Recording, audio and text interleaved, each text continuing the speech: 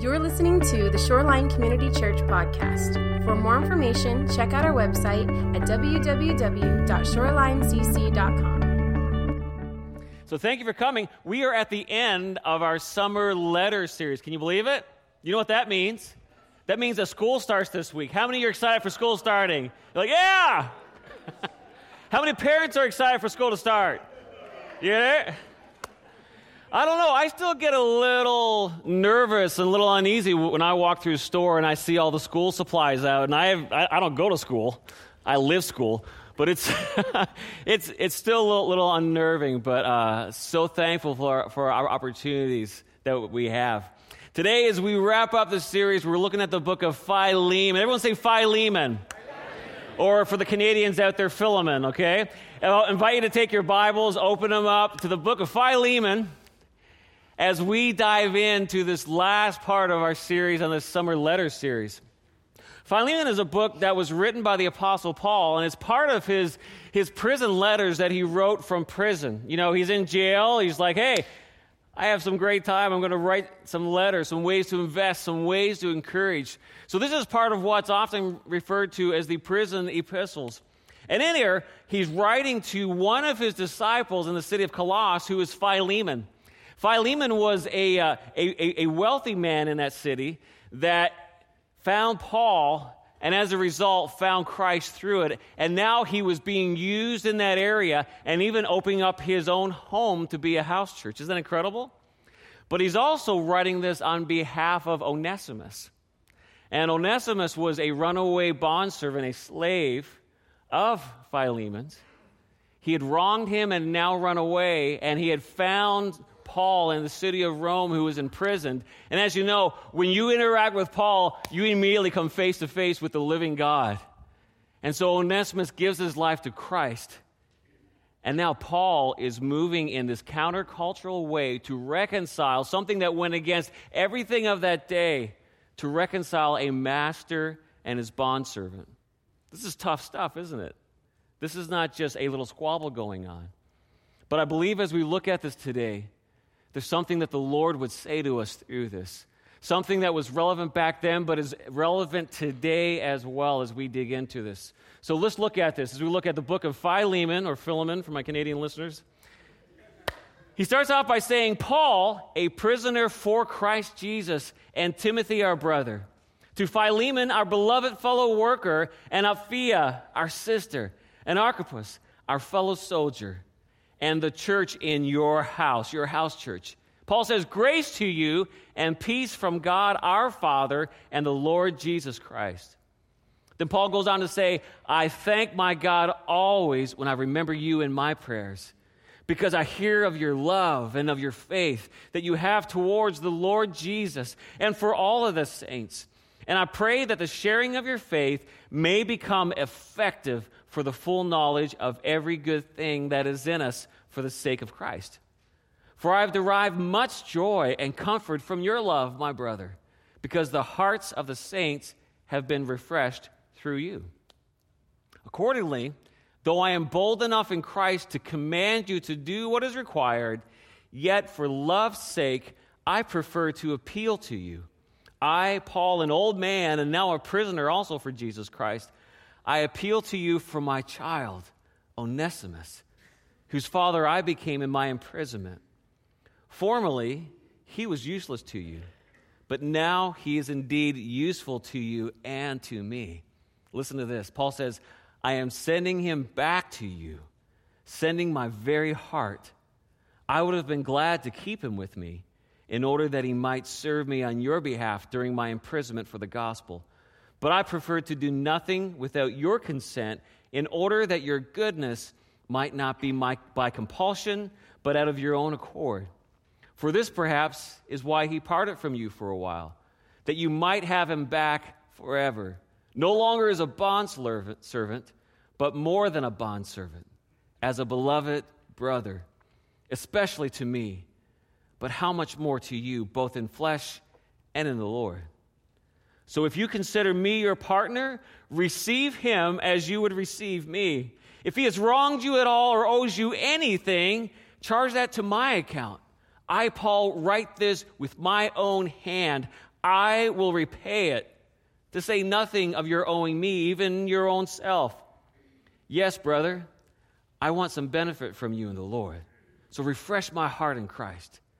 Confident of your obedience, I write to you, knowing that you will do even more than I say. At the same time, prepare a guest room for me, for I'm hoping that through your prayers I will be graciously given to you. Isn't that amazing? So much here. See, Paul, in this short letter, he's leading these men through a difficult situation. He's leading them through a relationship issue. And after all, some of our most difficult challenges that we have are relationships, aren't they? How many, all of your relationships, man, they're just humming, there's nothing wrong, and it's just perfect. If you're doing that, please come consult me, okay? But Paul is showing us through this section, and there's three key things that I believe Paul would point out to us through this section today. That first of all, he's reminding Philemon of his identity. See, we need to know our identity. But then our identity, it brings us to the second thing, which is our responsibility. Because when we are alive in Christ, there's a responsibility that comes with it. And then he ends this chapter by showing the results when he says, and I know there will be even more. So three things we're talking about. We're going to be talking about our identity today. We're going to be talking about the responsibility that comes out of that. And then we're going to look at the results of the Lord. Amen? Amen. Can we dedicate this time to the Lord again? Father, we thank you for your goodness. We thank you for your word. Your word does not back away from tough content, tough situations, but it dives fully in. So, Lord, open our ears today. Open our hearts that we might receive from you. Let the words of my mouth and the meditations of my heart be acceptable in you, my God, my rock, my Redeemer.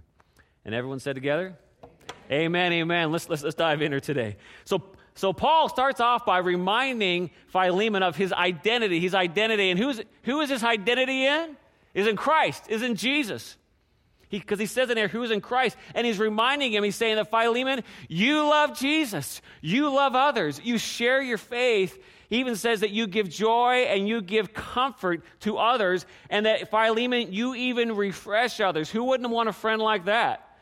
He loves God, he loves others, he refreshes others, even opening up his own home to create this house church there. See, when we're facing a challenging situation or when we're going through a tough time, what do we need to be reminded of? We need to be reminded of who we are in God, don't we? The times that I've misstepped, the times that I've gotten off have been when I've gotten into a tough situation, and instead of being reminded or taking a moment to say, okay, who am I in you, God? Where I've just instead rushed in, and what happens? Inevitably, I start trampling things. Or I start taking these missteps and saying, God, who would you have me be? See, this is who we are in Christ. And here in this situation, this is a situation that Philemon is in, because in verse 18, it says that he has been wronged. He says, if you have been wronged by Onesimus, and this is not just an hypothetical, like maybe he's wronged you, but when we look at the Greek text for this, it better reads like this way. It better reads, since he has wronged you. So Paul is not saying maybe he's wronged you. He's saying there's been offense since he has wronged you. And he begins by going back and saying, you know what? Since he has wronged you, you need to look to who you are in Christ. And so in verse 6, he says, for the sake of Christ. See, we're surrounded here by water. And we know that when there's a storm that's raging, what do the ship captains do? Is that when they ignore their map and they ignore all their nautical tools? No, when there's a storm going on, they pull at the map and they go, I want to make sure I know where I am. I want to make sure I know this vessel. They get all the nautical tools out, because when you're in a storm, there's more at risk. When you're in a storm, you can't see the rocks. Your vision is impaired. When you're going down, when you're going through a tough situation, our vision sometimes is impaired. Yes? Right? Because the storm makes it difficult to see. We're tossed about. Sometimes we are hurt in the storm. We need to be looking at Christ and saying, who am I in Christ? Because who's our navigator? Our navigator is Jesus. Jesus is the one who leads us. Jesus is the one who guides us and brings it through. After all, as Christ followers, we're known as someone who follows Christ, someone who is like Christ. That's where the word Christian came from. It came from people who knew who Jesus was like, and they looked over and said, she's like Jesus. She's a Christian. We follow Jesus through these times. We come to these paths and we say, Lord, is this a path that I should go down? Are you calling me to listen here a little more? Or are you calling me to speak into it more? We need to be reminded who we are. And we also need to remember that God's view is never impaired by storms. Thank God. God's view is never impaired by storms. Our view, my view is the problem, but God's is perfect. So I need to look to God and say, God, what's going on here? What's happening here? See, Paul is underlining this vital part of our faith. And one of the vital parts of our faith is the surrender of our lives to Christ. We become a living sacrifice.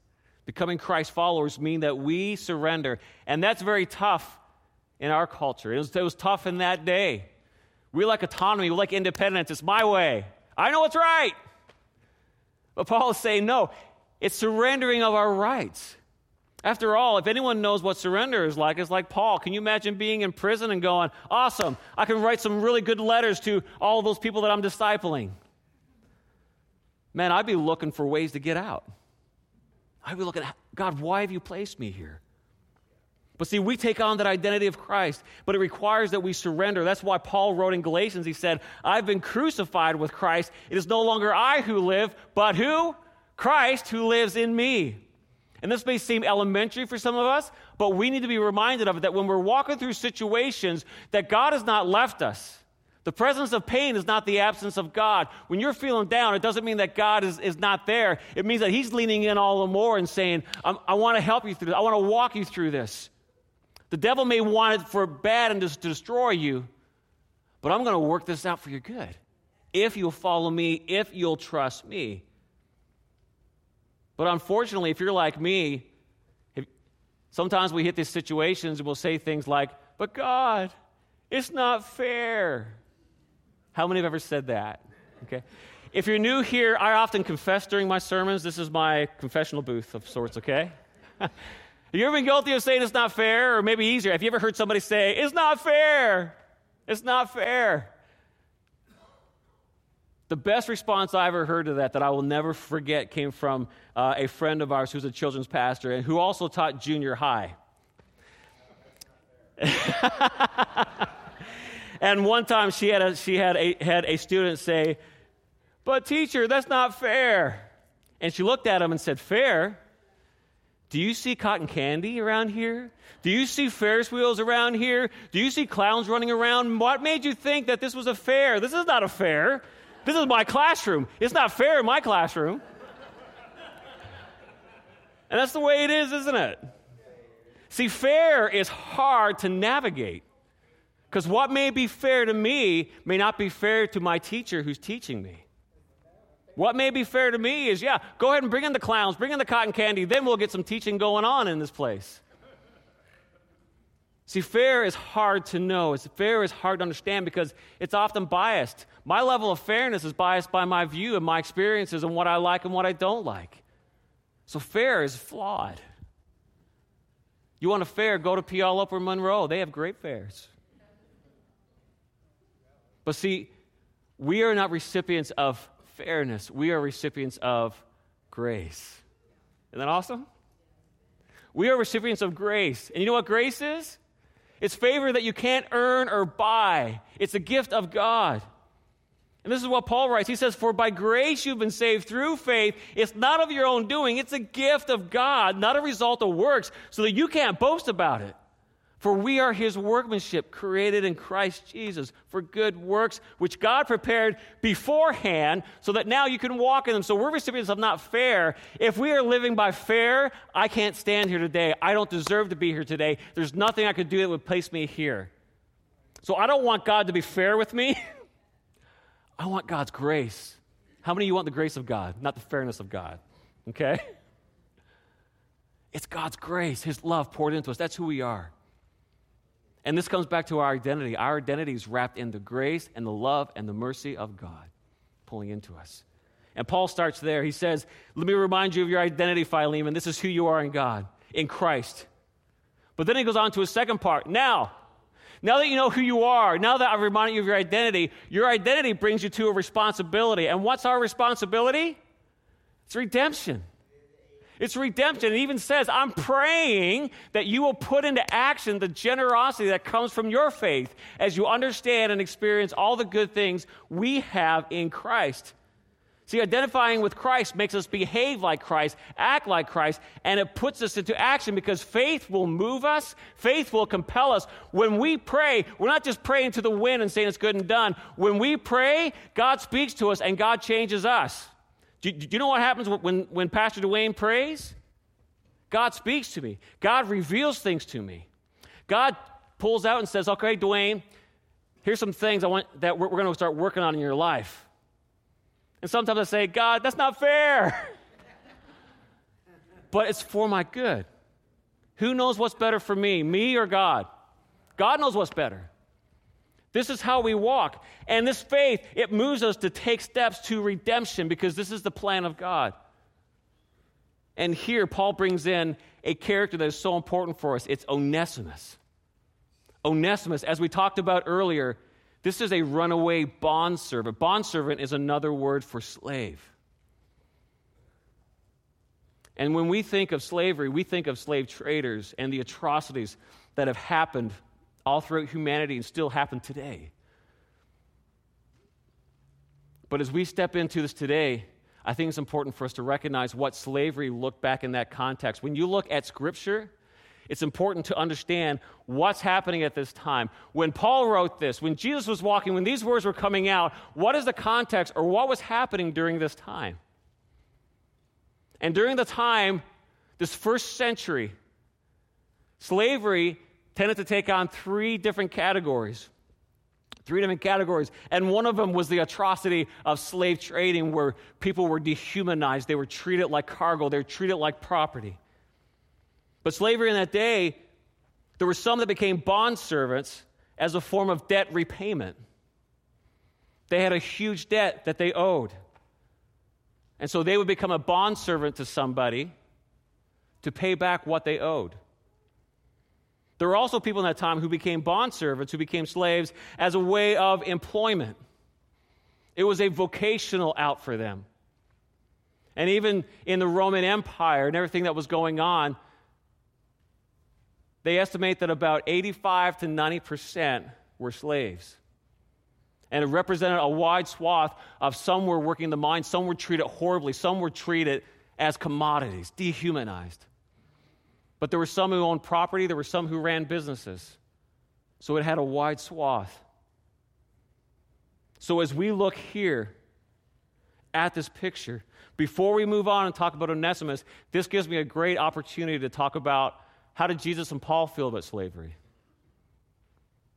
This is something, as I've talked with people who don't know God or people who have problems with the idea of God, a question that will come up at some point is often, well, isn't slavery in the Bible? Didn't they endorse slavery? Didn't they think it was there? But see, we need to recognize that Jesus, he opposed every form of oppression. Jesus even described his mission when they asked him by quoting back in Isaiah 61 when he said, I've come to proclaim release to the captives and to set free those who are oppressed. This is the way of God.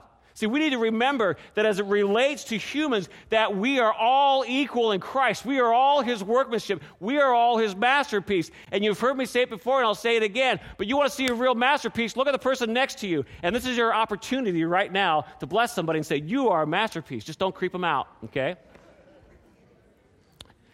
This is who we are in Christ, all of us. All of us. And see, that's why Jesus, he opposed every form of oppression. He's come to set them free. And even here, as it relates to Paul, Paul condemns slavery. In 1 Timothy chapter 1, slave traders were included in a list of those that Paul identified as being lawless, as being disobedient, and being ungodly. Slave trading is ungodly, and Paul was firm on that. Jesus was firm on that. See, Paul, he affirmed the full dignity and equal spiritual status of everybody, including slaves. And in 1 Corinthians, he even encouraged slaves to acquire their freedom whenever possible, because Paul's identity was in Jesus Christ, who says there's no longer free or slave. We are all one. This is the Bible. This is the gospel. This is who we are in Christ. And one theologian even said it this way. He said that Paul's revolutionary Christian affirmations helped to tear apart the fabric of the institution of slavery in Europe. You want to talk about the power of the gospel? Even Martin Luther King, when he was coming against even pastors in the South that were trying to justify what slavery meant, he didn't tell them to abandon their Christian faith. He said, you don't understand your Christian faith. He encouraged them to dig deeper into it. And by digging deeper into it, they realized who Jesus was, who God was. And slavery began to become abolished.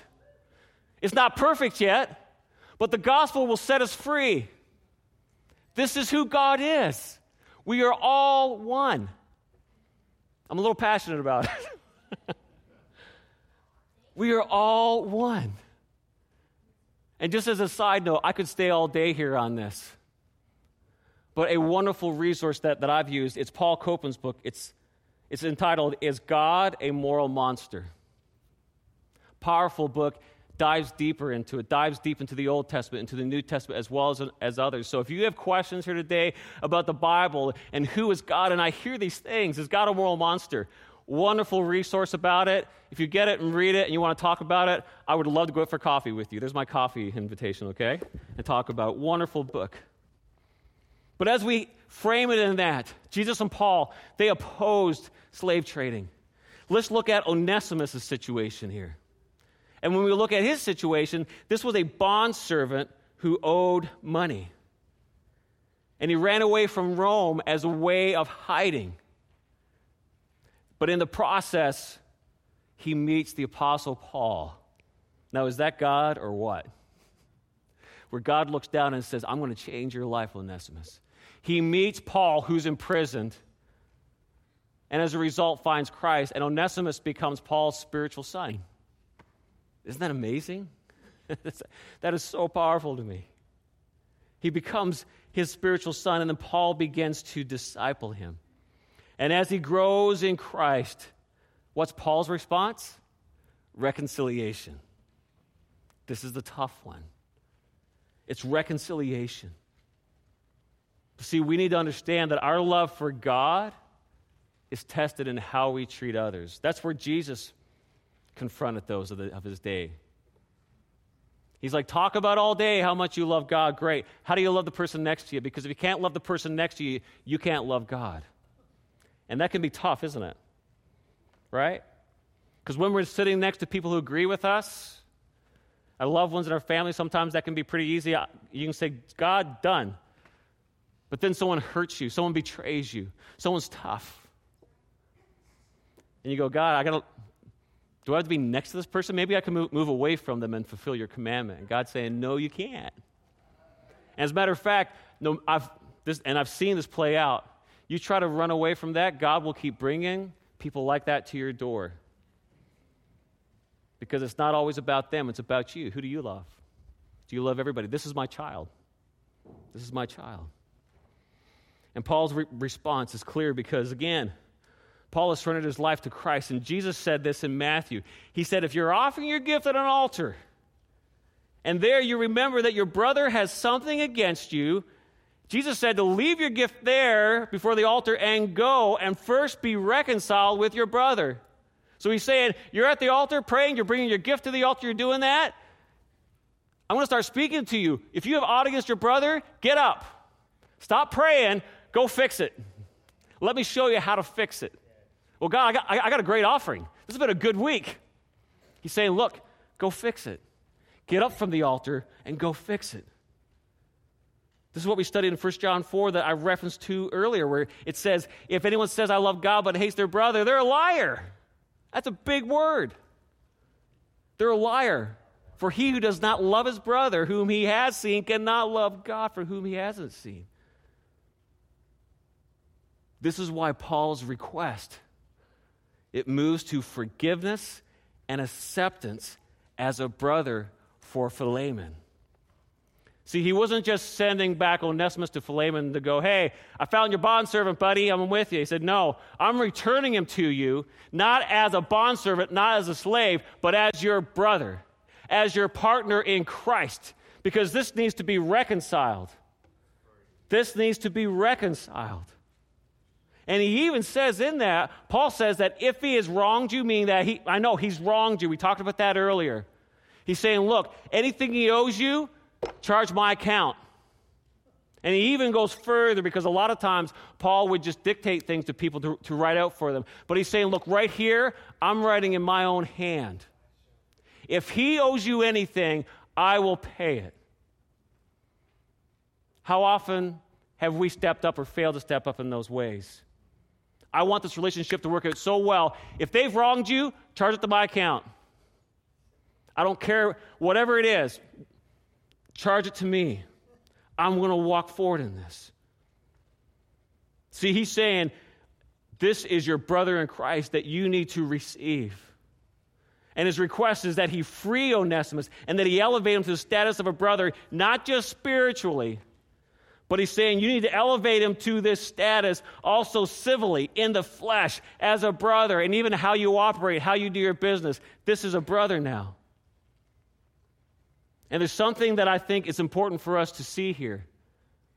For Paul to make this request to Philemon, do you know what it reveals? It reveals how much he trusts Philemon. Remember what he said earlier? He said, I could tell you to do this. I could lord over my authority over you and say, look, Philemon, you need to do this, but I'm going to appeal to you as a brother because I know you're going to do what's right, because I want this relationship not to be coerced. But I want it to be because you've looked at it and said, this is the right thing to do as a Christ follower to make this right. Imagine having that level of trust with people. Man, I trust you. I could demand this and quote all kinds of scriptures, but I know that you understand. I know that you see. I know that I can trust you. See, recognizing our identity, it brings us to redemption. It brings us to redemption. See, Philemon, he knew, you know what? Yeah, we're all made in the image of God. He knew there's no longer Greek, no longer Jew. There's no slave or free, male or female, but we're all one in Christ because Jesus is the great equalizer. Praise God. Praise God. He pours grace. He pours mercy. He made us. He brings us back to our original design. All the things that the world has done to push you down, to crush you, and to destroy you, Jesus is saying, rise up. I'm here to set the captives free. We are one in him. But Paul goes on to even say something that's beyond that. See, Paul moves to the result, and he says, what is our result? Our result is more. Our result is more. He said, you will do even more than I ask. How many like more of a good thing? I do. I'm like, yeah, it's getting close to lunch. Okay, more of a good thing. Our result will be more. You'll do even more. He's saying this to Philemon, recognizing how tough it is. But see, what Paul is identifying, he's saying that the power of the gospel is not just limited to the individual. When we walk in Christ and when we walk in the power of the gospel, it will expand beyond us as we possess it.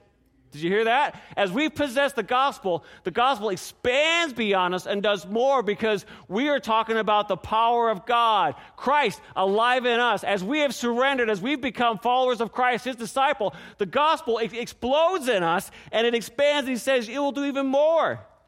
That's why Jesus said these words that must have confused his disciples when he looked at them in John 14. He said, you'll do even greater things than I did. Think about all the things Jesus did. He did some cool things like walking on the water. He healed the sick. He fed 5,000 people. Imagine going downtown, going to the tent cities, and going, God's going to show up today and feed all of you. And you just start breaking bread. He said, you'll do even greater things. You'll do even greater things than these. This is the gospel. And as a result, part of that more as the gospel, Onesimus was changed. Onesimus went from fugitive to brother, and even Paul said, I want you to receive him as a brother, but as a fellow partner. He said, receive him, Onesimus, as you would receive me, Paul, the one who showed you Christ. Imagine the change that happened, not just in Onesimus' life, but in Philemon's life through this. This is part of the more. And as you study into the life of who Onesimus was, we discover that Onesimus became a leader at the church of Ephesus. Think about that. This bondservant, this runaway slave, restored not just as a brother, as a partner in name, but he went on to be a leader of the church of Ephesus. And Onesimus, he's even credited as the one who collected all the Pauline letters that were eventually integrated into the New Testament canon, including this letter. Wow, is that powerful? Did you hear everything I said about the relationship and the problems they had and the runaway, and I did it wrong, and I took some money, and I did all this stuff, and I'm in Rome for slavery, in Rome, in a city that if you're a runaway slave, they could legally kill you by law in Rome. And now he's a leader of the church of Ephesus. He pulls together. He's part of pulling together through the power of God, through the anointing of the Holy Spirit leading him to pull together all of these letters. This is who Onesimus is. And even as we look at this story, and as I even referenced earlier, this has become a powerful influence even in slavery, the effects on slavery. One theologian said it this way. They said that the elements of Paul's appeal found in this letter, it helped lay the foundation of the abolition of slavery. Another theologian said it this way. They said the Christian faith was particularly even attractive to slaves in the lower class because it was countercultural, it was revolutionary, and it was the anti-status quo. The gospel is attractive because all are equal. The gospel restores us to who we are in Christ. So even as the gospel began to expand, it began to attract people who were marginalized, those who were hurt, those who were pushed to the side and said, you're less than. The gospel says, no, you're not. And Paul even said, receive him as you would me. We're equal. We are equal. That's powerful to me. But this moves into the model. And I wrap it up with this morning. See, Paul is giving us in here a model of how followers are to respond to these situations. What did Paul do? Paul intervened and he mediates a difficult situation, even willing to pay for anything that Onesimus took. He could have gone down the whole lines of whether that was his to take or not, or all those things, but he said, look, I'll take care of it, it's gone. Are you guys going to be together as partners? Are you going to come together in this? So Paul mediates it, but another key thing that I believe Paul is lining out to us is that Onesimus had to trust in order to return to Philemon. He was there with Paul. He was with the man of God that he trusted. And Paul is saying, you know what? I need to send you back. The fact that Onesimus went back showed how much he trusted Paul and ultimately trusted Philemon in this. But there's another side too. Philemon had to trust in order to accept Onesimus in this. What's one of the biggest things that we struggle with? Trust. Who has trust issues? You walk very long, you're going to have trust issues. And here Paul is saying, you know what? We're going to make it right. Not just make it right on paper. And you're not just going to be around each other. But we're going to make this right. This is going to be something that God is going to use for his glory. See, the question that we need to ask ourselves is, are we willing to risk it all for the glory of God? Are we willing to risk it all? This isn't a blind faith. This is a known faith. Faith is the substance of things hoped for. What was Onesimus hoping for? He was hoping for freedom. He was hoping for his debt to be gone. But he got so much more than he ever bargained for. It was faith alive. And I think as we walk it out, as we come now entering to this new season, school is starting, we need to look and say, God, what would you say to me? What areas are you calling me to move into? Where are you calling me to risk it all? Amen? Could we all stand together as we respond to the Lord today? Father, we thank you for your word. We thank you for your gospel that has changed my life. It's changed our lives. And Father, I thank you for the grace that you've poured into my life. I don't deserve it. I couldn't earn it. And Lord, I thank you that you've called us out to no longer be a slave to fear, but to recognize that we're a child of God. Amen?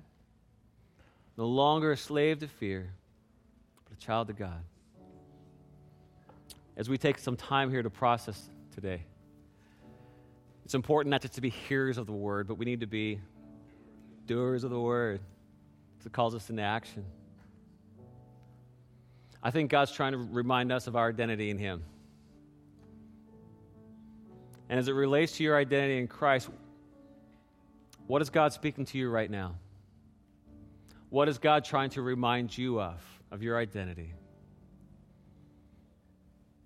Maybe for you it's at the level, I just feel so devalued, I just feel so unworthy, I just feel so beaten up.